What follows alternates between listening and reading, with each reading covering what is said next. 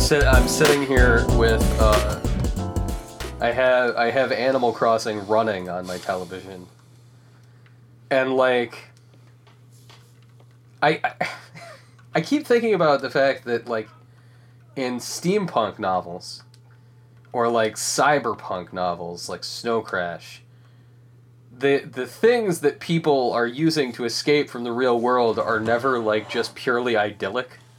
Like Ready Player One, it's like, oh, the world sucks, so everybody just retreats into an infantile world, right? That sucks. Or it's like they go into a, like, if it's a cyberpunk world, it's like there's some kind of cyber drug or something. Right. It's called like Synapse or something with the Z. Oh my god, Jack in. Yeah. Oh man, you haven't taken your dose of Jack. Fuck you, cyberpunk novels. But, like, what popped in my head was I find it funny that in an actual, like, for real cyberpunk hellscape that we now live in, the thing that people gravitate towards is the most simplistic version of human life. They're you can actually talk to people. Like, yeah, like, they're like, I'm gonna go in, and I'm gonna make a place where, like, and I'll get up in the morning, I'll go pick up sticks, and yeah, like, you don't, Tom Nook is your boss in as much as he's like, kind of giving you things to do, but, like, you could just fuck off and not do them. Like, he's not, you don't have to punch in.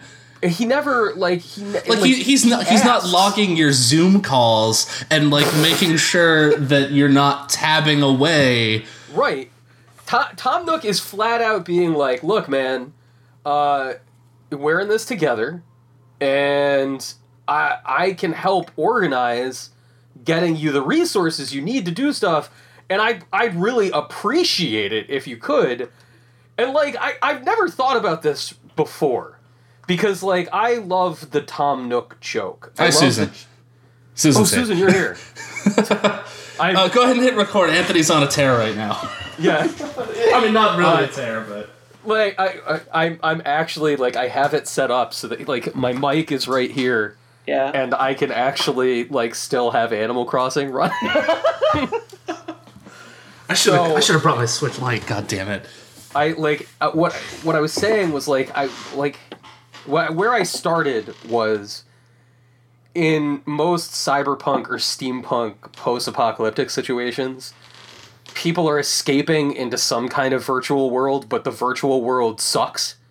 Like Snow Crash, like the virtual world blows. Like it's awful. It's just like, oh yeah, like in Snow Crash, like, okay, yeah, you can wear a cool Neo coat and look fucking rad, but like you're essentially jacking into like an infinite slum.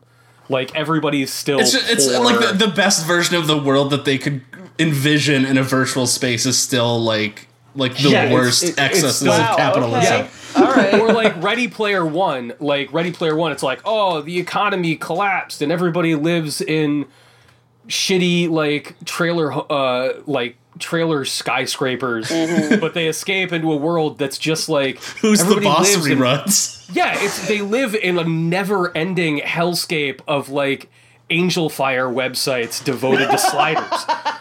Like... That is such a wonderfully specific reference. It fucking sucks. Like, it sucks.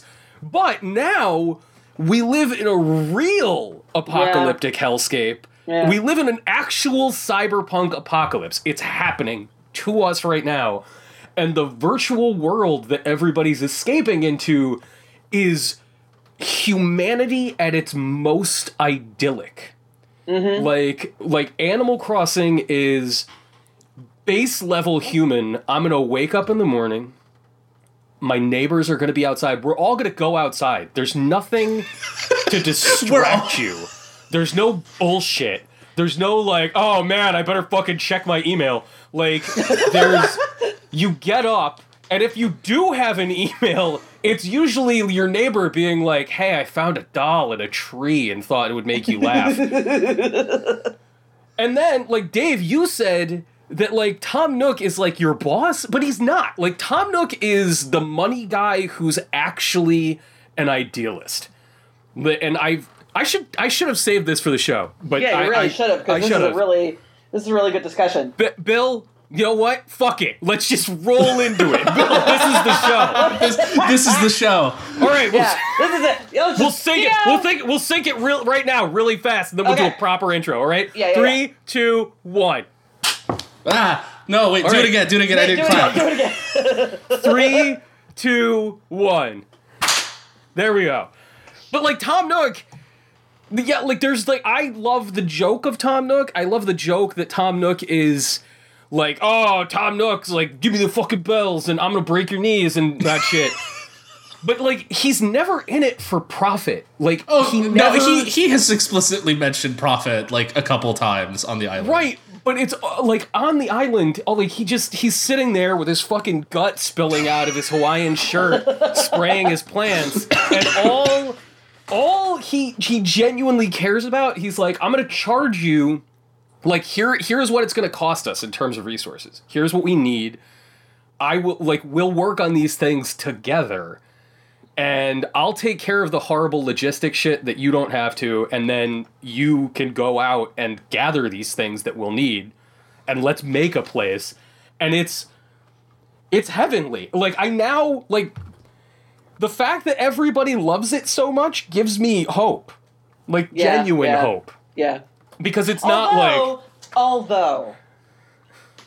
All right, wait. Are we gonna do, like, a slow jam and all that, or, like, what? Like, what's happening? All right, the preamble's out. We got it. What's it's happening? Part of the show. Here it is. Now, okay. All right.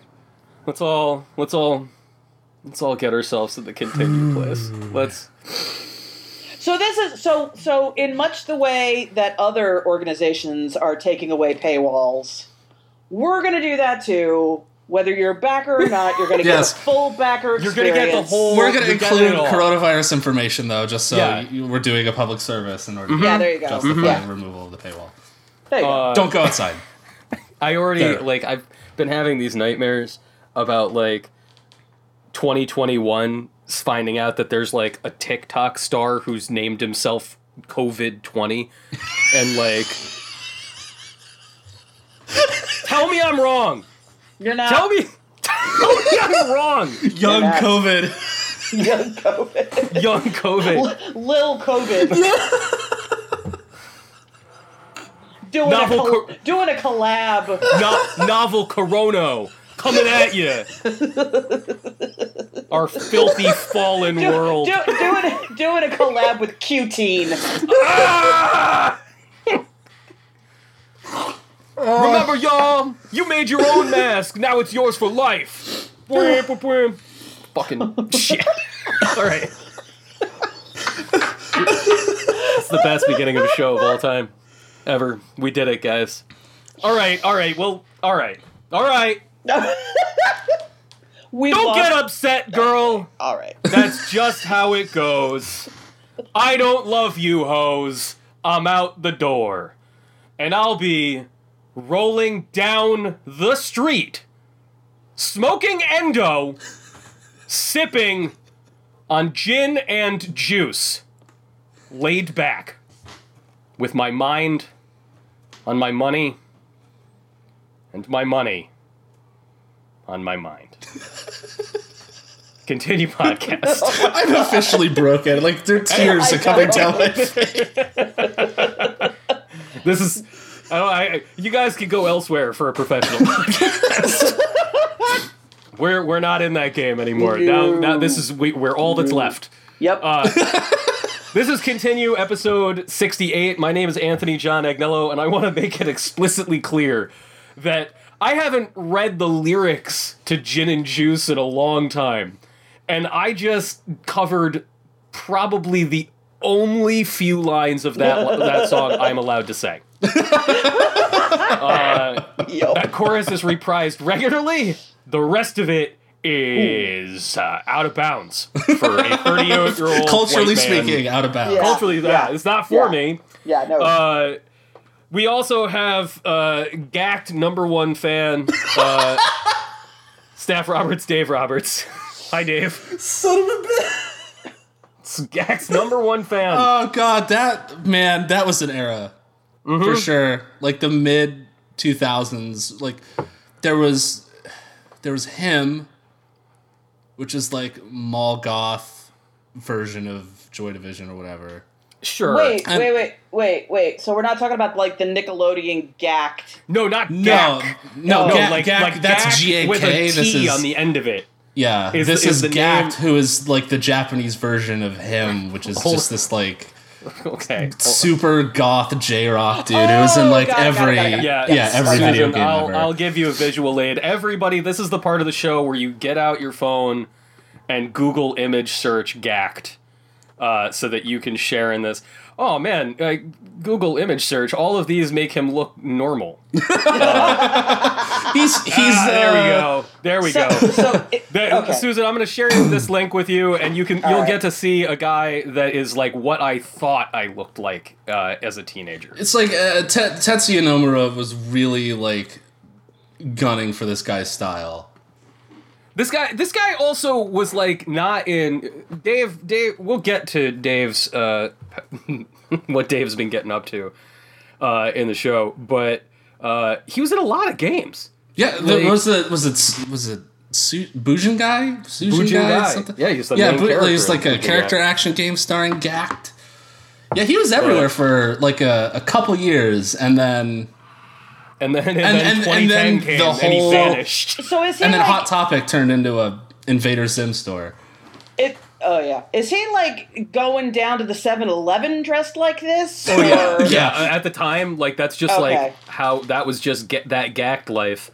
Got it. Okay. But like as a figure, like he was kind of think RuPaul in the 90s. Like that's kind of what he was doing, where it's like technically he was a singer and there was a music career at the core, but it was more that he was just he had a whole brand like fashion and Yep. Okay, I'm getting it. I'm feeling it. I'm vibing it. And it was like all the things that were great about 2006. Which wasn't. I mean, like I just realized how dire what I just said was. We also have Susan Arendt, who's just one of my favorite people on the planet, and there's no like joke end of that sentence. It's just true. I have lost what there was of my mind. It's gone. It's just nope. I watch two things now. I watch the news and I watch baking shows. There you go. That's good. But it's worst cooks in America. Because I need to feel good about myself. I saw that image that went around of that dude slicing an avocado in half. Like that's real, right? Like was that on the show? Yeah. Wait, what did he do? Right through the core of that avocado, just sliced it down the middle. That's a disaster. But he's slicing it like you would, like if you imagine like a loaf of bread. Yeah, exactly, like That's not good. So I mean, like these people play up their cluelessness for the camera a lot, but there's a base level of clueless going on there, which is like, I don't know how you function as an adult, but okay. Yeah. I'm with you, Susan, in the my ability to consume things in the last time the three of us were on an episode together was March 8th. I want to put that into context for everybody listening to this episode, because the last time we recorded as a trio, everything was different in existence. Yeah. All of it. I had more teeth than I have now. Yeah, this is how crazy everything's been. I'm telling two of my best friends in the world as we record that one of my teeth exploded 2 weeks ago. What? Yeah, I was just sitting there eating my breakfast, and I put a spoonful of yogurt in my mouth, eating pecans in it, and all of a sudden I'm like, wow, one of my teeth is sharper than it's supposed to be. Yeah. I'm gonna see what that's all about. And one of them had just half of it gone. So in the middle of the pandemic, I needed an emergency root canal. Oh my God! And I'm only 2 sessions out of 4 through it. Oh. Yeah.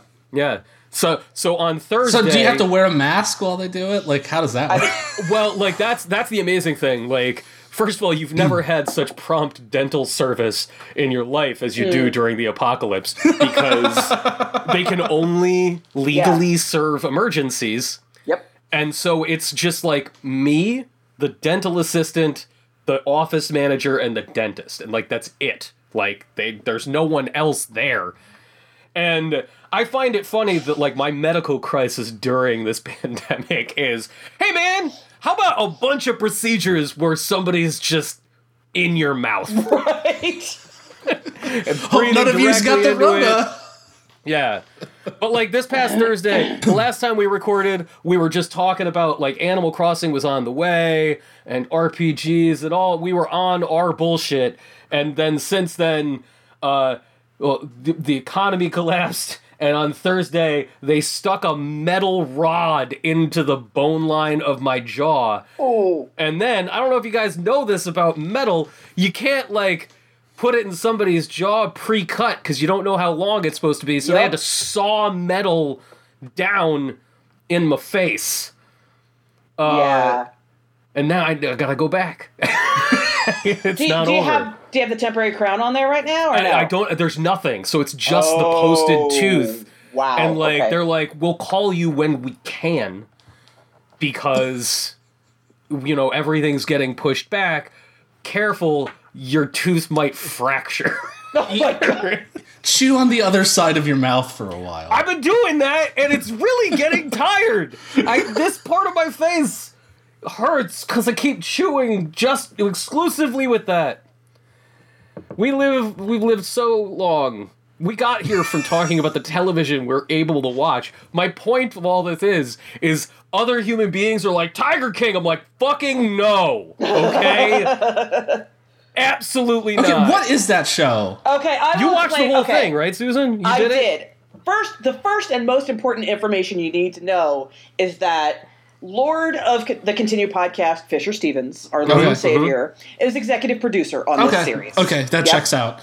Okay, right? So, it began, a dude was doing a documentary about the exotic animal trade, I guess you would call it, in the United States, which is highly illegal, most of it. But that was basically what he's doing. So he's there. He's actually at a guy's house finding out about snakes, because this dude breeds snakes, and he's talking about venomous snakes and all that.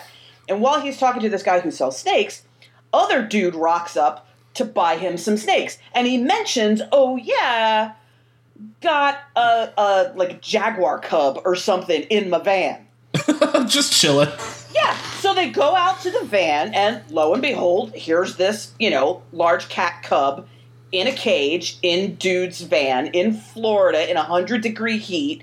And so documentary guy's like, is Fisher Stevens there? Is Fisher Stevens filming this? No. So he didn't, like, he's like, oh, a jaguar cub, and then he, like, glides on his skateboard over to the truck. No, but I feel like he inspired many of the aesthetic choices taken up by star of the show, Joe Exotic. Joe Exotic is... Oh, that's a name. That's a name. You're not going to believe this. Not his birth name. Oh, no shit. Yeah, no. What? I know. That's not his Christian name. It's not his Christian name. So, yeah, he changed it from Steve Exotic. Anyway. So Stephen Pierce Exotic. Stephen Pierce Exotic. Just kidding. He is someone who owned a private zoo.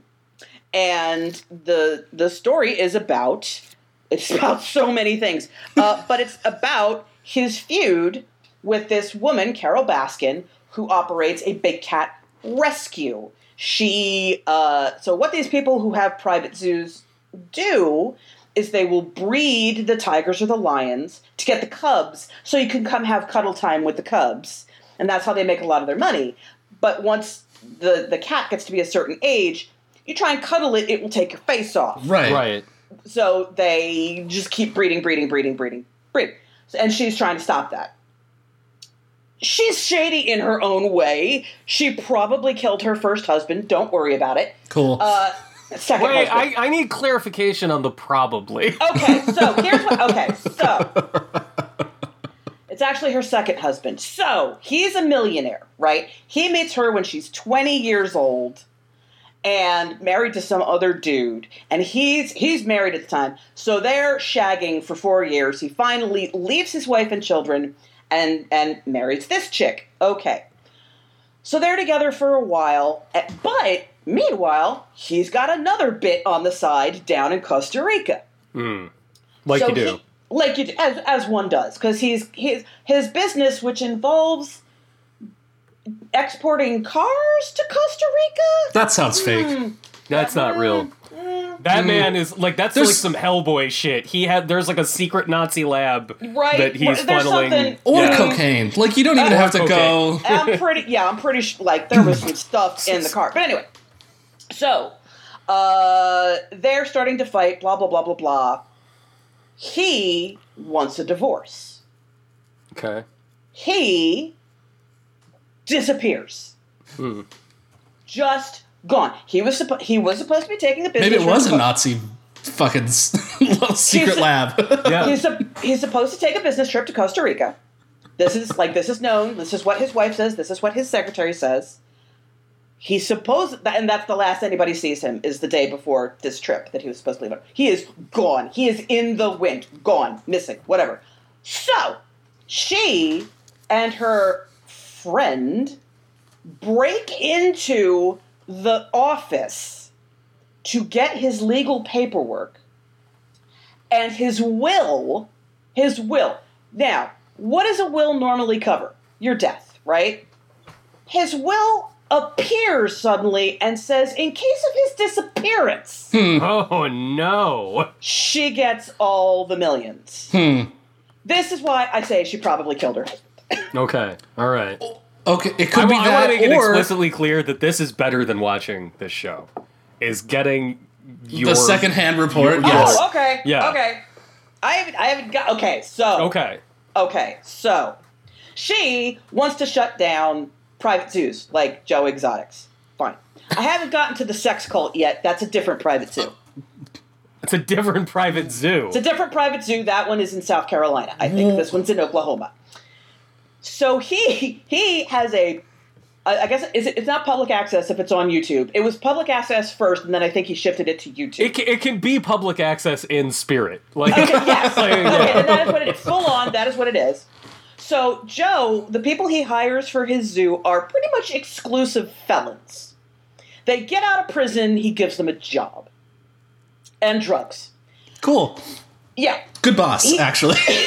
He has this public access show in which he very openly says he wants to kill this woman. Cool.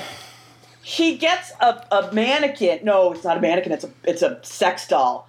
And puts a sign on it that says her name is Carol. Takes his gun, which is on him at all times, by the way. Yeah. Shoots it in the head on camera. And this is just a regular part of his show. Then he somehow gets a hold of her diary and reads it as part of his show. And like, this is an ongoing saga. He'll be like, the Carol Baskin saga, part 14. And he just reads. This all sounds normal to me. Yes, totally normal. Yeah, so that goes on for some time. Meanwhile, he, Joe Exotic, is gay and but is somehow married to two 19-year-old straight boys who he also gives drugs. Cool. Yeah, good and trucks for him. And like guns. that's, I mean, you know, live your life. He's living it. But, right? I want to be explicit right now. I just realized that what you're describing is if the screenwriters and directors of Super Mario Brothers the movie came back and made Animal Crossing the movie. Have you guys heard of what you're describing is like he's Tom Nook in the This Ain't No Video Game version of the Animal Crossing movie. There's this movie that came out like the late 70s, early 80s. It was on the tail end of like all of these disaster / like animal movies. I forget what it's called. Are you thinking of Roar, Dave? Yes. You're thinking of Roar. Director of photography Jan de Bont of Speed fame. What? Yeah. What is this movie? Oh, Susan, this movie will blow your fucking mind. And it's literally just 2 hours of hanging out at this dude's house. Which, like, again, there's like a story that's like loosely threaded through this, but it's more or less like the people in this movie actually own a bunch of lions, and they just fucking hang out at this house, their like villa in California, and the movie is just them hanging out with lions, like fully grown. Tippi Hedren was involved with this dude that owned a massive estate in Northern California. That it wasn't a private zoo and it wasn't a sanctuary, but that didn't stop this motherfucker from just filling it up with cats. Got it. And it's an adventure comedy. It's dubbed a comedy. It's a nightmare. Yeah, it's a comedy now. That's how they sell it. This is the movie where someone got mauled. Oh, yeah. Filming it. Someone, like 25 people, and it's just part of the movie. It's like one of Melanie Griffith's first movies. Like, she gets the shit eaten out of her. It's nuts. I mean, actually, someone got mauled. Yeah, Susan, they filmed Roar over, like, it came out in 81, but they started shooting it in, like, 73. Oh my god, okay. Because they were, like, the person who ran this place was out of his mind. Yeah. They all are. They all are. And he was like, oh, it'll be great, and, like, we're just gonna film people with the cats. And so, like, you'll have scenes where it's just, like, 12 full-grown lions, like, will just go into a house, and you, like, yeah, there are actors there, but you see the crew, like, trying to run away. Yeah. Oh my God. Of Roar's 140-person crew, at least 70 were injured during production. In a 2015 interview, John Marshall said that he believed the number of people injured was over 100. Here's a call-out box on Wikipedia. Cinematographer Jan de Bont of Speed fame was scalped by a lion, an injury requiring 220 stitches. Oh my God. You just got everybody, again, this is another visual aid moment on the podcast. When this show ends, or if you need to see it right away, just pause and go watch the trailer. Like the original 1981 trailer, because you can't believe it's real. It's on Blu-ray now. Yeah. Anyway, people are nuts. Oh my God. Horrible people. Did you finish it, Susan? Did you finish Tiger King? You went the distance? Sure did. I did. I didn't want to be bummed out. That's why, like, it's not. I did not consider it to be depressing. I found it to be disturbing and fascinating from a social perspective. Because here's the thing, like, I recognize the personality traits in Joe Exotic. Like, this is a guy who something very, very bad happened to when he was a teenager. Sure. And he had the rest of his life is a pursuit of being loved. And he doesn't know how to do that in any kind of healthy way, so he does it in all these sick, broken ways. Like, he essentially pays these boys to love him. Like, let me give you a truck, let me give you drugs, let me give you guns, let me give you whatever you want to pretend to love me. You know, I'll have this really cool zoo so people will look at me and envy me and love. Like, it's all that, and it's so sad. Yeah, I was what you just said bummed me out. Like, yeah, like that's fair. That's fair. Yeah. I think that reality is, I don't know about you guys. How sensitive are you guys to stories you consume? This is something that's been on my mind a lot over the past couple of weeks, playing Animal Crossing and dealing with the collapse of the modern world. Like that right there, like you said, like you found it fascinating. Like, and like, you know, just you couldn't look away from this shattered human being. that sort of thing, like, I know that even just hearing you describe it, like, I would watch it and automatically would just want that person to be okay. Like, I wouldn't be able to not internalize Got it. his experience and their whole Six world. It's like what the other big documentary that Netflix had, The Making a Murderer. Yep. And you're just watching this, like, because, I mean, you guys seen my Twitter feed. Like, one of the things that I hate more than anything in the world is injustice. Like, just people getting away with shit that, like, either people getting in trouble for things they didn't do or people not getting in trouble for things they did do. And, like, watching that and you're going, like, this guy, like, even if he did do it, there's enough going on that, like, you can't, like, the whole point is, like, beyond a reasonable doubt. Yep, there's tons of reasonable doubt. You're just like watching this going like, this guy should not be in prison. What the fuck is happening? And like all the shady shit that the state is doing. And like, like, I feel like watching this might trigger something similar in me. But also, there's just the rabbit hole of just like how, like, real life always being stranger than fiction. That stuff fascinates me. Especially, like, I love the idea that this guy was making one documentary, and he's just like, fucking, we're doing this. This is the better story. Mr. Stevens, I've got a live one for you. That's... and the other, I think part of why I personally enjoyed it a lot also is one of the main, calling it a character, one of the main narrators, the guy, Joe Exotic hired a guy to...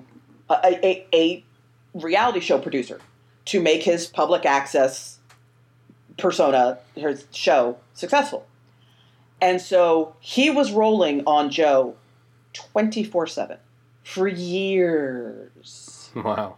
And then all of this stuff with him supposedly trying to kill Carol Baskin comes up.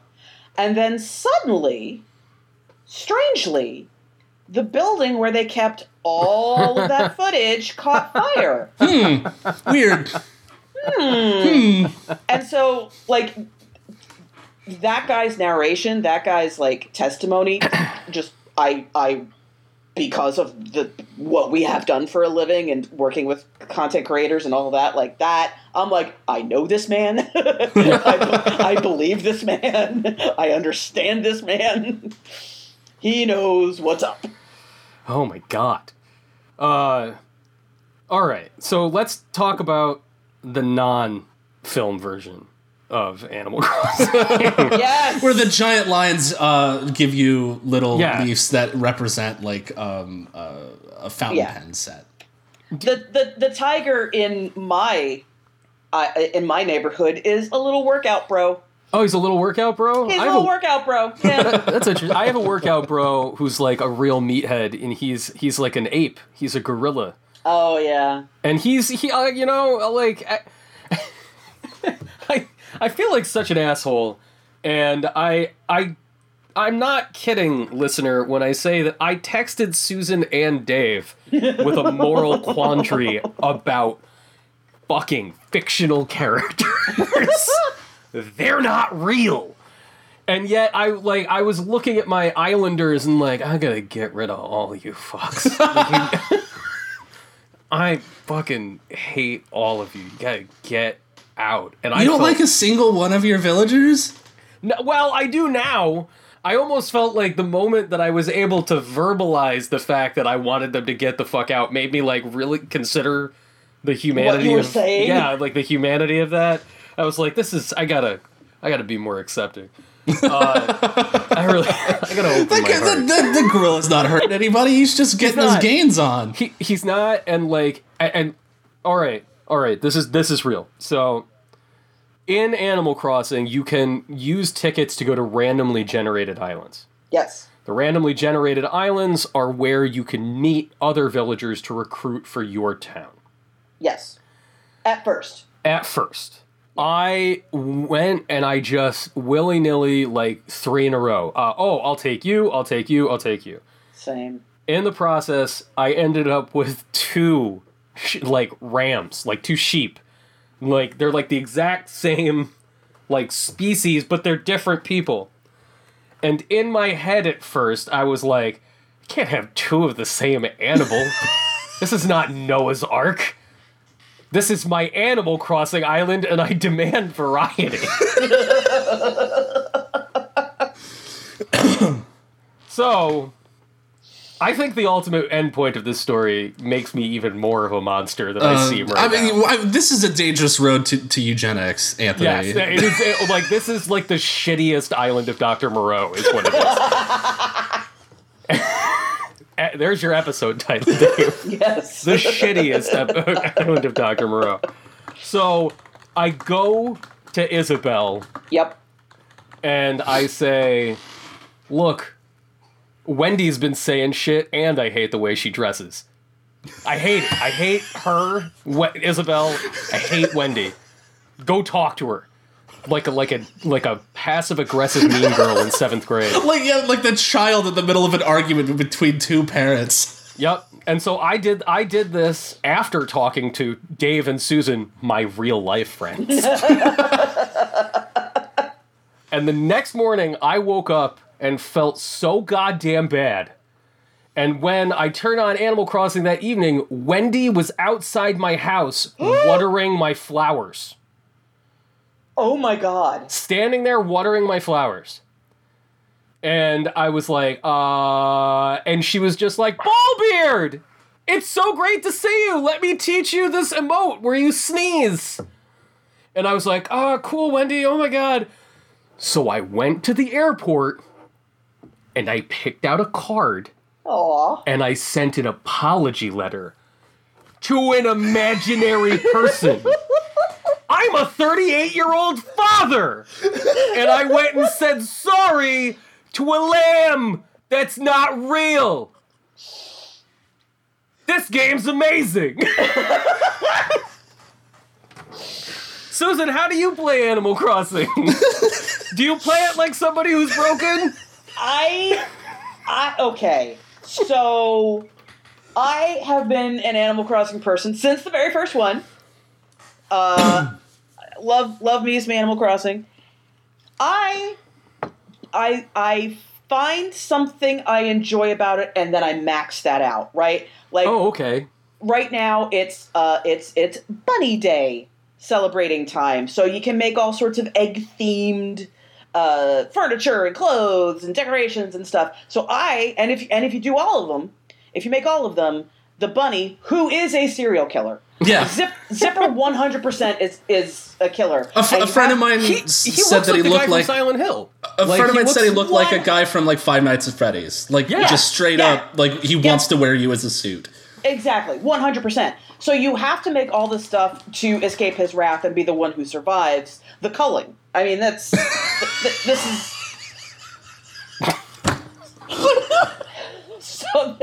so that's what I'm doing right now. Is doing all the bunny things. And I, Anthony, as you know, my meta game right now is I find the weirdest possible things. They're and very upsetting. If I discover something that makes me go, what? I immediately send it to Anthony in a letter. I have sent him so far a possessed doll. Mm-hmm. Okay.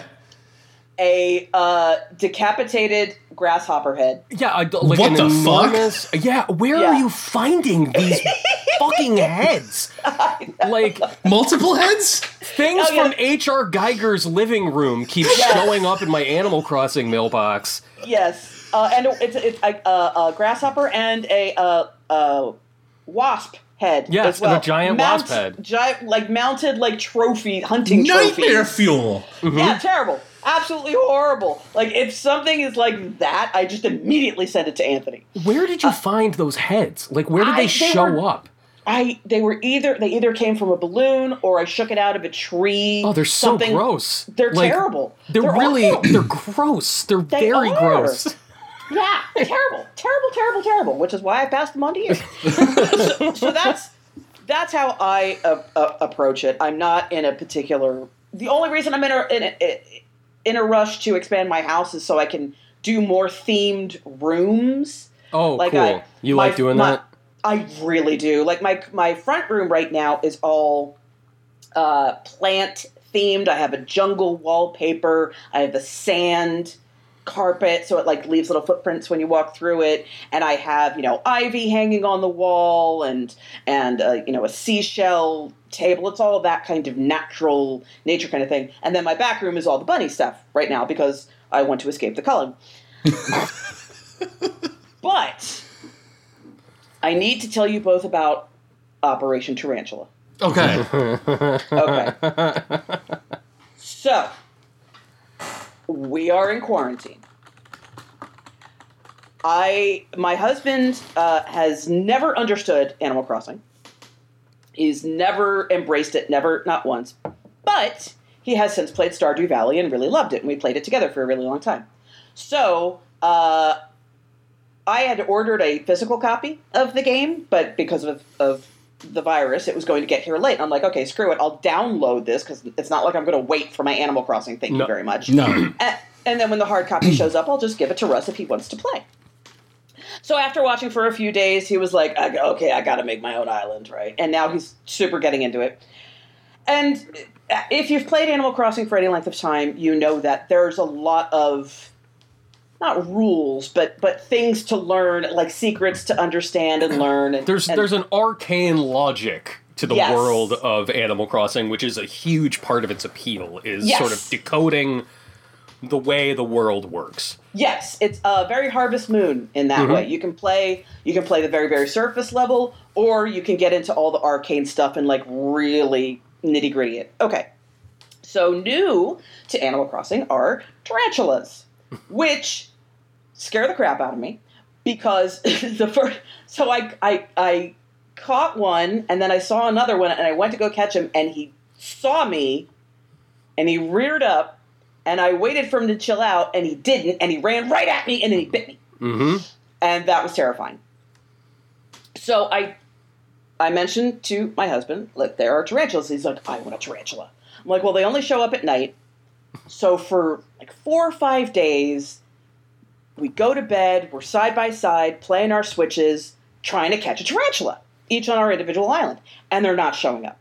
They're just not appearing at all. We go to Nook Islands. They're not there either. I'm like, I don't know why this one showed up in my village that one time. I don't know what's going on. So I look into it because I see people complaining about how it's April and the water bugs are showing up and somehow that has something to do with tarantulas. I'm like, I have no idea what's going on, so I investigate. Okay. Here is the deal. Okay, this is the tarantula stock market. Here we go. Yep, exactly. All right.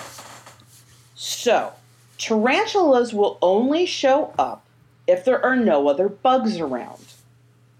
So, on your island, that's really hard to pull off. If you've got lots of flowers and lots of trees, there's almost always going to be a bug hanging out somewhere, so it's really hard to get a tarantula to show up on your own island.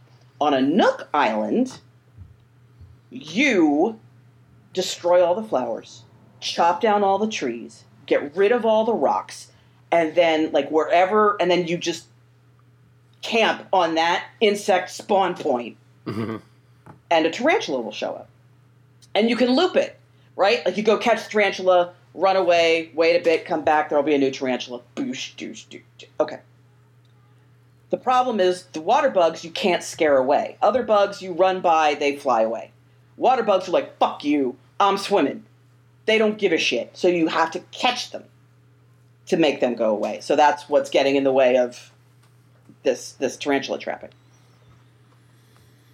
So I'm like, okay, I think I know what we have to do to get you a tarantula. And he's like, all right. And we're side by side, and I'm like, all right. I spawn on this really easy Nook Island. It's just the spiral, right? It's all one level. It's flat. It's just a spiral of land. No big deal. I clear out everything I need to clear out.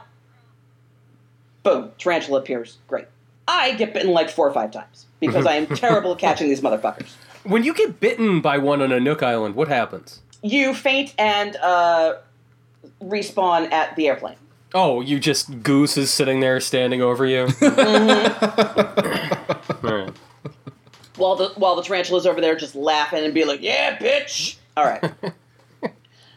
So, my husband, his Nook Island is this like 2-level monstrosity. Mm-hmm. So he has to climb up and down and scare things away. And burp. He finally gets a tarantula to spawn. But it's looking at him. And he's like, I need to get away from this tarantula. I need to back away. So he starts to walk away. The tarantula chases him. Mm-hmm. It chases him across the entire island. It actually is so fast, it catches up with him and bites him. An hour we were doing this. Just chopping down all the trees. But the thing is, your pockets are only so big. Sure. So it's like, what do you do? What do you do with all the flowers that are all over the island? Okay, you move them all to one place, and then you got to run through them to get the petals to go off. Because if there aren't any petals on the flowers, then the bugs won't spawn. Okay, I'm like our eyes are twitching while we're doing this. Like, the water bug is here. Wait, nothing is spawning. It's a wharf roach. Okay, fuck you, wharf roach. I'll go scare you away. Why isn't there a tarantula here? Water bug, catch it. Go back over here. What's it? Oh, a moth. Scare it away. I take everything back I said about, like, the idyllic nature of this escape space. You guys were in hell. It was intense. It was, like, he was like, I am not leaving this island until I catch this goddamn spider. And I'm like, well, ideally you want to catch 2, because it's one for the museum and then one to sell. He's like, no, one for the museum, that's fine. So, yes, that was he finally did. He got it. He finally got a tarantula. And I will never do that again. There's something so, like, another thing that is so magical about Animal Crossing is that even when there are, like, the codified strats, like, everybody has the guide of this, well, this is the exact conditions of how to get things to appear in this place and all of that. Like, Animal Crossing was PT 20 years before PT existed. Mm-hmm. My town is lousy with tarantulas. They're seriously everywhere, and I've built 4 bridges almost purely using tarantula income. You're kidding! My town is covered with trees because that's how I play Animal Crossing. I one of the first things I always do is I say, all right, well, here's going to be like this orchard. Here's where the cherry orchard will be. Here's where the pear orchard will be.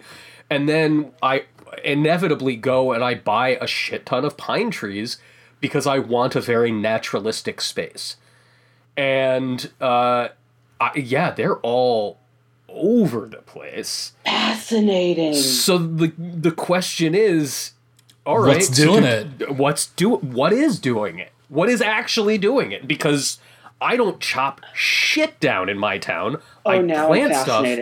All the mountain area of my town, all the flowers are still growing naturally. I don't uproot any of them. I don't want to landscape that area. You know, eventually when somebody moves in, like, they can do whatever they want, but I want it to feel like a natural space. So, wow. What the F? Seriously. Oh my God. You have to speak into the microphone and say Jareth, and then the tarantula appears. You gotta wait. You'll hear a phone ring. Don't answer the phone until a baby starts crying. Yeah. That's weird. That's super weird. Okay. I've found exactly 2 on my island ever. Oh man, dozens. Like, wow. Dozens. Yeah. Now I wish, like, I had, like, a screenshot of, because I did max out the inventory expansion. So, like, I've got the, like, 4 rows. And at one point, like, I went in and I was just like, I'm gonna sell 3 oarfish and 15 tarantulas. We are paying for this bridge, dog. Weird. Do you save the tarantulas for the, like, there's a guy who comes to your island every now and then. Who, like, he will pay out through the nose. That's true. For whatever bugs you got, man. You got bugs, he wants them. It's like those signs on the side of the road that say, like, we'll buy houses for cash, but it's bugs. Sweet corn available. Foreclosure doesn't matter. Give me that house. Oh my god. Yeah, I don't. That's kind of another of my Animal Crossing things. I never try to game the market. Yeah, see, like I don't do any of that shit. That's where I'm at. Because, like, I could go down that rabbit hole. Like, I saw Wario64, our buddy Jeff Keighley. Yeah, Jeff Keighley himself. A few weeks ago was tweeting out, like, Amazon has or I think it's out by now, but, like, the Animal Crossing strategy guide, like the New Horizons strategy guide. You pre-order it, it was on sale, it was, like, $14 or something, and I was toying with the idea of getting it. One, just like it'd be nice to have like a little book that has everything in it, and like you can check stuff off as you get it. Like, but then like in my head, I'm like, that's not fun for this kind of game. Like, I don't mind. Like, I've been playing through, as you know, I've been playing through Final Fantasy games, and I've been using strategy guides because like those games are like 1,000,000 hours, and I don't have time. But Animal Crossing isn't like that, and it's like the people who are getting pissed off online about Bunny Day, I feel like are missing the point of Animal 100%. Crossing. Yep. Yeah, completely. And it's the same like that guide too. It's like if your whole point of playing Animal Crossing, or it's like the people who are stressing out about getting like a sturgeon or what was the one that everyone was trying? Stringfish. Yeah. Like, dude, that'll be there in a year. Right. Yeah. You'll be fine. Like, calm down. Just enjoy the game. Stop trying to, like, put whatever weird OCD shit you have in your brain onto this. Just don't, stop being video game person. It's not, right. Stop video gaming this. There is no, a really good friend of mine, Jeremy Horowitz, who has showed up as a topic on this show in the past because he was the one who was like saying that mobile games weren't real games. Oh yeah. But Jeremy, like, this is his entire first experience with Animal Crossing, and he sent me texts. He's like, "So, like, oh man, you're getting in on the turnips thing?" And I was like, No. That's not. I don't do the stock market in real life. I'm not going to do it in a video game to stress me the fuck out. That's not what stop thinking about Animal Crossing as something you can win. Yeah. I have many friends who look at me like I'm an insane person because I'm like, oh yeah, I get the second room in whatever your Animal Crossing house is, and then I pay it off, and that's it. I don't expand ever again because I don't want I don't like having a ton of stuff in real life. Like, I want the few things that I like around, and then everything else has to go because fuck that. Like, min-maxing it is nothing in the game will even reward that behavior. No. It's like trying to min-max life. You'll just be like fucking Orson Welles saying Rosebud in your creepy house full of dinosaur fossils and egg furniture, you weirdos. Dave, how are you playing? Like, what do you do? I know you've been Final Fantasying it pretty consistently. I check in like 20, 30 minutes a day. Yeah. If that, like, a couple days I didn't play it because I didn't feel like it. Because it's like, I might miss stuff, but who cares? Like, it'll be there again. It'll come back. Yeah, it'll come back, or I missed it. That's life. Oh, well. And like, that's kind of the weird sort of paradox of Animal Crossing, is that it wants to be this like idyllic little thing that you can just poke away at. But if you want to go full, like, FOMO, full, it will, you can indulge in those behaviors however you want. Wow. And there is some kind of wish fulfillment in that. I think that a lot of people are like, well, I have my shitty job. It doesn't matter how hard I work. I will be always working the shitty job that pays me too little, but I can go to this island and I can put in the work, and I get results for it. Like I get that, but that's not how I play games, and that's not how I play Animal Crossing. Like, this game has, like, with the crafting and with the Nook Miles, and it seems like there's a lot more going on in it that I think it will keep me playing longer than every other Animal Crossing. Because usually I'll get about a month or two into an Animal Crossing game and go like, okay, I get it, and then just like time or what, like something just inevitably pulls me away. But I think with this one, there's enough going on that I'll keep poking at it, but I'm never gonna be like, oh, screw that. Yeah. No, like it just that's at some point it just becomes diminishing returns. You know, where you're just like running across the same patch of land trying to get a dang fish to show up that never shows up. So it's like you have to step away. How do you guys feel about the crafting? Specifically, I mean, crafting is a thing that has been a regular topic on this show for quite a while. We all have very different feelings about crafting. I would say that all three of us have pretty strong feelings about crafting in video games. Net benefit, not a benefit. Do you wish it was old Animal Crossing? No. How do we feel? I mean, normally I'm the person who is like, yes, crafting. I know, you are. I don't love it. I don't hate it. Yeah. That's where I come down on it. I don't. I have not been at the point. There isn't a scarcity of materials. Yes. Right? Like, you have to go collect the wood or the iron or the eggs or the whatever, but that's pretty easy to do. So it's pretty laid back crafting. So it's just kind of a way of adding some discovery to the game, because you have to find these recipes. Either a neighbor gives them to you, or it's in a bottle. Like, there's a bottle on your beach every day that has a new recipe in it, and stuff like that. And that's, more surprises is good. More discovery is good. I can't say that I find it to be an overwhelmingly satisfying part of the game, but I don't hate it. Yeah, like the making of stuff is cool. Like the fact that, like you said, you can find a recipe for a table. You're like, oh, I need a table. There hasn't been one in the shop, but I can make one. And you make it, and like you can put one on the patio, or you can put in your house or whatever, and give it to friends. Like that part's cool, and then you can customize it, paint it what colors you want. Like that part's cool. The fucking tools, hate it. Oh, I hate like you have to, like your axe breaks after, because you need like 10 wood for this thing, and trees drop 3 kinds of wood.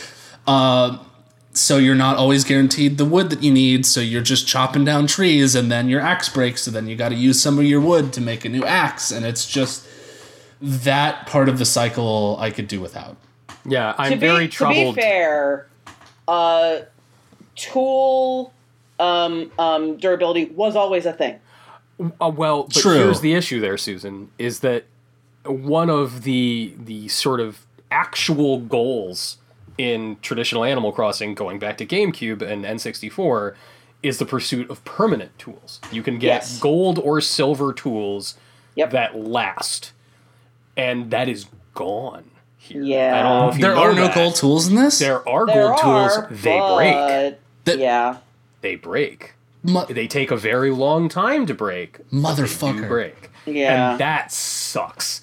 Like, that does suck. It does. Like, the tool crafting.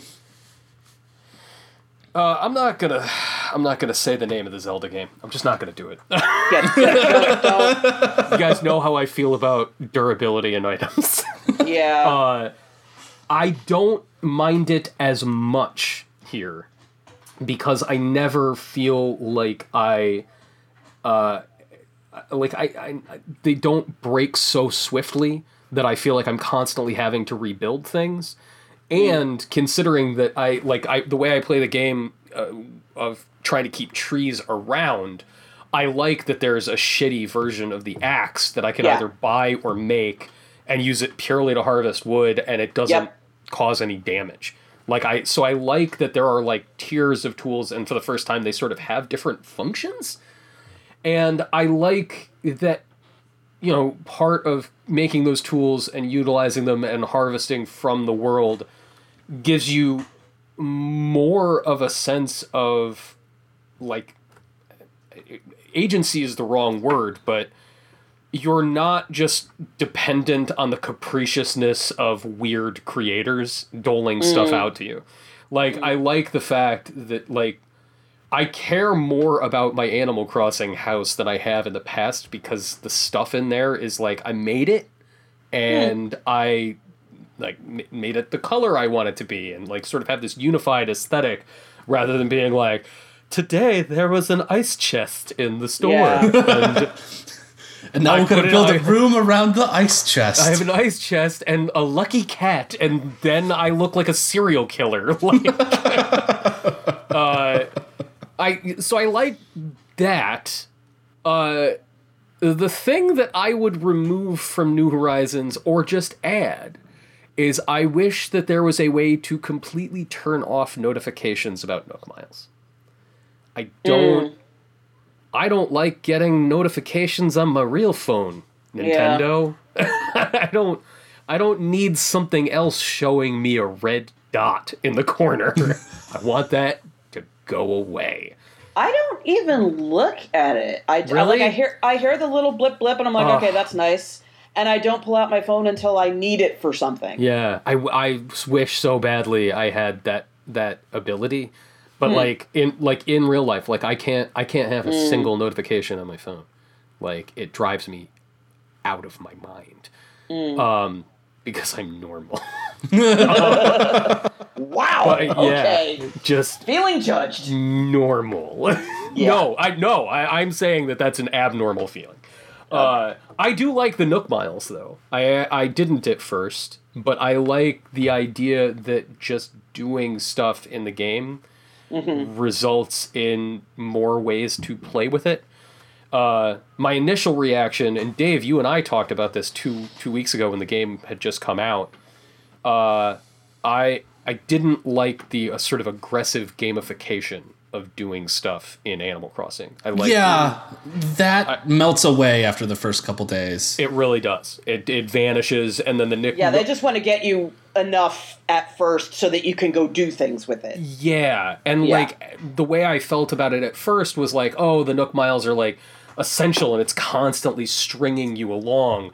Yeah. But once you've played like for a little while, there's never a dearth of them. Like, you just have thousands and thousands, and they cease to really have like any kind of meaning other than like, now you can put Godzilla on. Well, and that's the thing. It's like, other than a couple of necessary upgrades, it seems like once you you get through like a week of the game, it's purely just like, hey, so now you can make a well if you want. Right. And it's a cool well. I also like they don't use the Nook Miles, but it's on the store, so that like Nook Shop. Oh yeah. Mm-hmm. So I don't know if Susan, I don't know if you've seen this, but you probably want it as soon as I say it. You know how when you start the game up, you get a Nintendo Switch? Mm-hmm. They have the Animal Crossing themed Nintendo Switch. Oh, I have that anyway, because I have in real life. But like in the game, you can buy like a little... Yeah, it comes with the bundle. Yes. Are you serious? Yeah, that was... Yeah, because I have the actual real Animal Crossing themed Switch. Motherfucking Nintendo. I started with the in-game one and also the in-game normal Switch. That's so awesome. God damn it. That's anyway, fun. I thought it was going to give you a surprise. You're like, no, I haven't because I'm sorry. Cool. Yeah. I saw that. I was like, oh my god, I wish I had 32,000 bells right now. It's so expensive. It's like it had the little like the Switch like dock has the little like notch for where all the plugs go. It's just like the attention to detail. Oh my god, can we, speaking of attention to detail, can we talk about the museum, please? Oh yes. Yeah, the museum is awesome this time. Oh my god. It's so cool. God. It's like a real museum. It's like a real museum.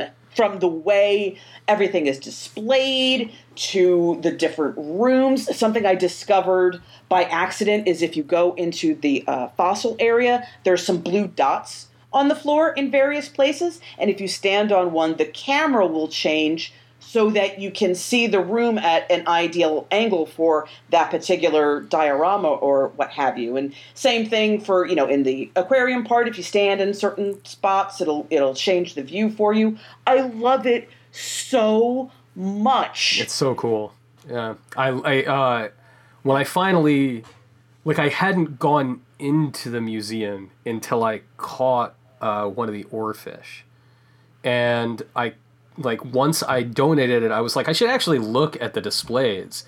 And, went into the aquarium section first and was just like, whoa. Because it feels like a real aquarium. There's, a lake exhibit and a stream environment and then the deep sea area. And it's just really... I love the fossil area, how it has all the little, evolutionary paths that you can walk and see how everything connects. It just, Man, what a... Have you been in the butterfly room yet? I've not been in the butterfly room. I've not checked out. It's a circular room with seats around a central fountain. And another thing that I really love about the game is when you catch one kind of butterfly, many become part of the exhibit. Oh, I didn't know that. Yeah, so you go into the butterfly room and there will be a dozen butterflies just flying all around. Oh, that's so cool.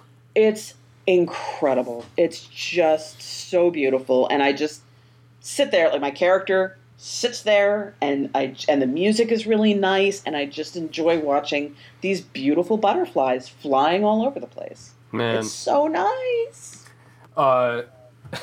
Before I forget, the only thing that I buy regularly from the Nook shop, that not the place that you actually go, but the catalog that you were just talking about, Dave, is I treat it like the Columbia Record Club. Get 9 CDs for a penny. I just go every day and I'm like, get that KK Slider record. Get that KK Slider record for my record player. Man, Butterfly Room. All right. Well, we have recorded a full show here about horrific Animal Crossing, the movie, and wonderful real Animal Crossing.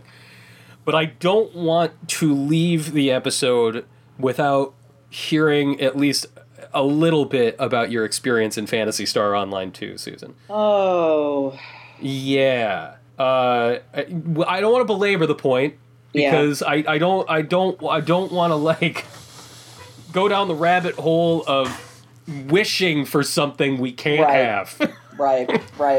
Yeah.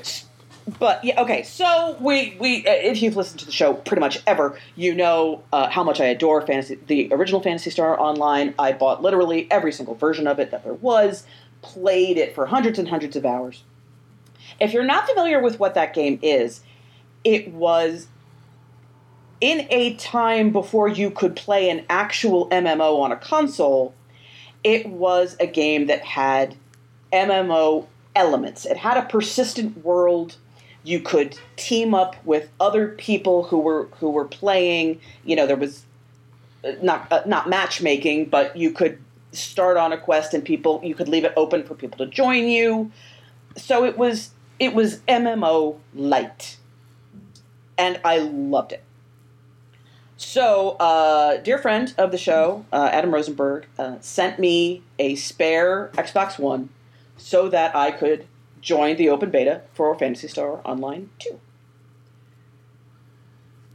And it has become a real MMO. Yeah. It still has the DNA of the original game. It still has that same loop, same elements, aesthetically. It's still the same, but it is now a real MMO, and I don't care. Because it's so much stuff. It's not just like an MMO. It's a free-to-play MMO. Yeah, that's a really good point. 10 years ago. The moment you turn on Phantasy Star Online 2, and I have not played the open beta, the only interaction I've had with this game was, I want to say 3 or 4 years ago, there were people that had created a way to take the Asia version of the game on PC Yep. And you could fuck with it enough that you could play most of the game in English and enjoy it that way. And you could set up a server that your friends could actually use in the United States. And I'm not one to usually futz around with that kind of technical rejiggering, but I wanted to. Didn't you have to make like a Japanese Sega account or something? You like come up with a fake address in Shibuya or something. Yeah, and Dave, you know that this is not the kind of shit that I have patience for. But I did it. I got the game running, and had turned it on just to check to make sure that the English patching had worked, and to make my character. And the moment that it just is like, here's the city you're in, and some bunny cat girl in her underpants comes over to tell you about what to do on the space station, and it's just punishing you with text and information. I'm like, this is why I hate MMOs. Yep. I'm leaving. Yep. Goodbye. Yep. Yeah, I'm sorry. I'm sorry that it is not Phantasy Star Online. I'm and here's the thing is it is the natural progression of the game, because so after Phantasy Star Online episodes 1 and 2, there was Phantasy Star Universe, I think it was, on the 360, and that had amplified, in the first game, you would get a piece of armor, and it would give you certain stats, and it might have slots that you could upgrade with various things that would improve those stats, or give you a resistance to whatever. And then in Universe, they added to that by now there's different manufacturers, and they specialize in sort of different whatevers, and okay, fine. And so now in the MMO, that's gone even further, because instead of just one piece of armor, now there's back armor and leg armor and arm armor, and it's just too much. And I understand that this is the model now. Yeah. This is how this is a business, because when the original one came out, microtransactions, not a thing. Yeah. Didn't exist. There, you bought the game, you paid for the game, and then that was it. You never, right? And that is no longer the business model. And I'm heartbroken, but also it's not the game's fault. So, I'm not saying that I actually think this is going to happen. But I do think that it is likely. Next year will be the 20th anniversary of Phantasy Star Online. I think that given the way that Sega has been running its business over the past few years, I think that it is entirely possible that we get a 20th anniversary edition of the original game on everything, and you can play it like it was at the time. I think it is. It just, given how much Sega has been we're going to do Shenmue 1 and 2 HD. Yeah. We're going to do Jet Set Radio HD. You can go on your PC and download Nights into Dreams. We put Super Monkey Ball, the Wii one, on the Switch for some reason. We're going to let a Polish studio that has never put out anything ever before license Panzer Dragoon, and they can go and remake. Sega is opening the door. We're going to make an exclusive Choo Choo Rocket for Apple Arcade. This is I think that you'll get what you want. I hope so. It's putting episode 1 and 2 on Switch just makes sense. Yeah, it makes so much sense. Just do it. Just put it. You don't. Just the infrastructure. There are still people who run private servers. Sure do. For the original game. Have dallied with the idea of trying to get that set up. It's a bastard. It doesn't seem difficult. Yeah, it's more difficult than you think, because the same buddy that I was going to play Phantasy Star Online 2 with a couple of years ago, when I tried to make it work with the English patching, he was play. Actually, you guys might remember this. I actually played the Old Republic for a while, and came on the show and was that was in the Games Radar days. I was I played an MMO. But so after that, I was like, fuck it. Like, we don't actually want to play Phantasy Star Online 2. We don't want to play that. What we want to play is Phantasy Star Online. And I don't know, Dave, you're better at tinkering than I am. I could not. You just gotta mess with those DNS settings, dog. Couldn't get it to work. I couldn't do it. I tried. I really did. Well, Susan, I mean, at least there's, Phantasy Star Online 2, not a success. Operation Tarantula, huge success. Massive success. Massive success.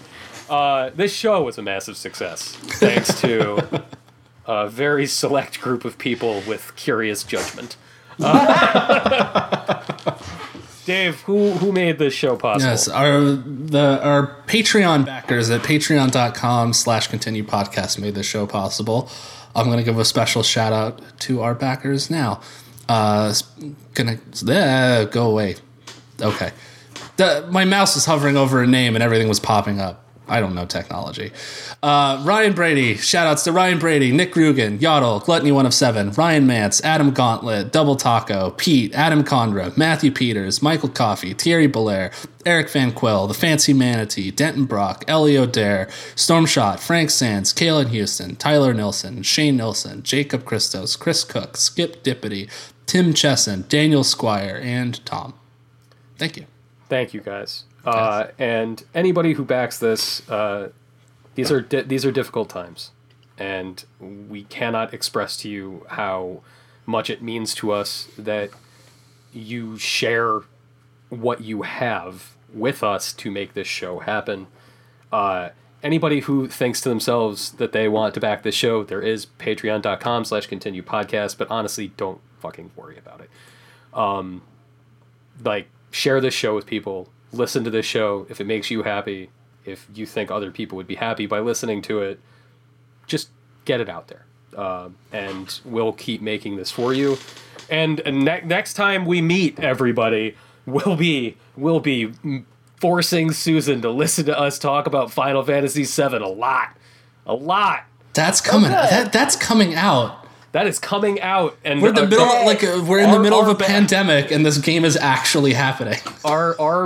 Our long-suffering backers purchased a copy of this game for me. That is what I have used some of our backing towards, everybody. So I will have opinions on Barrett and whatnot. You can go to our Patreon if you so choose. You can go to iTunes and Spotify and leave us a review. That helps surface the show. You can also follow us on Twitter. We're there fitfully. Twitter.com/continuepod. You can follow me at @AJohnAgnello. By the time that you are listening to this next week, I will have a feature up at the AV Club called Best, Worst, Weirdest Final Fantasy. I'm surprised you haven't written one of those yet. The thing is that series, I'm the only one who writes them for AV Club. It's my series. Yeah, but how is that not the first thing that you write? God, what was the first one I did? I think the first one I did was Resident Evil. I was going to say, but clearly you've done Resident Evil already. Wait, I think so what was the weirdest one for that? The weirdest one is Outbreak 2. The second online one, because those PS2 online Resident Evils are so fucking weird. It was a toss up between that and Gaiden, because Gaiden is that the Game Boy Color one? The Game Boy Color game. Yeah, where you play as Barry? Leon and Barry are trapped on a cruise ship together. Which, man, where's the re-release of that? That is topical these days. But yeah, I'm going to get a lot of people angry with me with this list. Oh boy, here we go. I said Final Fantasy XII is the best Final Fantasy ever made. And you do love that one. I love that game. I think I make a very convincing argument for why it is the best. But man, Final Fantasy people love complaining. They don't... Oh yeah, they do. They're not... they're not happy people. They're not. I mean, it's like Metal Gear people. They all hate. They all hate it. they all hate Metal Gear. Anyway. Yeah, I thought about pitching Metal Gear Best, Worst, Weirdest once, and then I realized that every game in the series fits all three categories. Yeah. Yes, it just doesn't. Every single one is the best and the worst and the weirdest every single time. Dave, where can people find you? On Twitter @DavidRobots. I'm in the process of, I don't know, I'm learning music stuff. I got a sampler. So I don't know. If I work on stuff, cool, I might put I might have a SoundCloud. Might become a SoundCloud rapper. Is that what the kids are doing these days? Throw some trap on there. I don't know what I'm doing. You might see some stuff on there from time to time. This is your boy, Quarantine Easy. Yeah. Coming at you, Pacific Northwest. Young COVID in the house. The sampler has an air horn button, by the way. I love it. Yes. Susan, where can people find you? You can find me on Twitter at Susan Arndt. I am now playing through Persona 5 Royal. Oh, shit. You got Royal? I did. I am very excited for our next episode now. That's going to be an interesting conversation. I can't believe you're getting back in there. That's awesome. Yeah, I actually was persuaded to get it by members of our Discord, and then lost my job the next day. So it was perfect timing. That was good timing. Now I have all of the time to rejoin the Phantom Thieves. So yeah, I will let you know what that's all about. That's awesome. Well, all right, everybody. We'll see you in 2 weeks. Thank you again for listening, and we'll see you. Goodbye.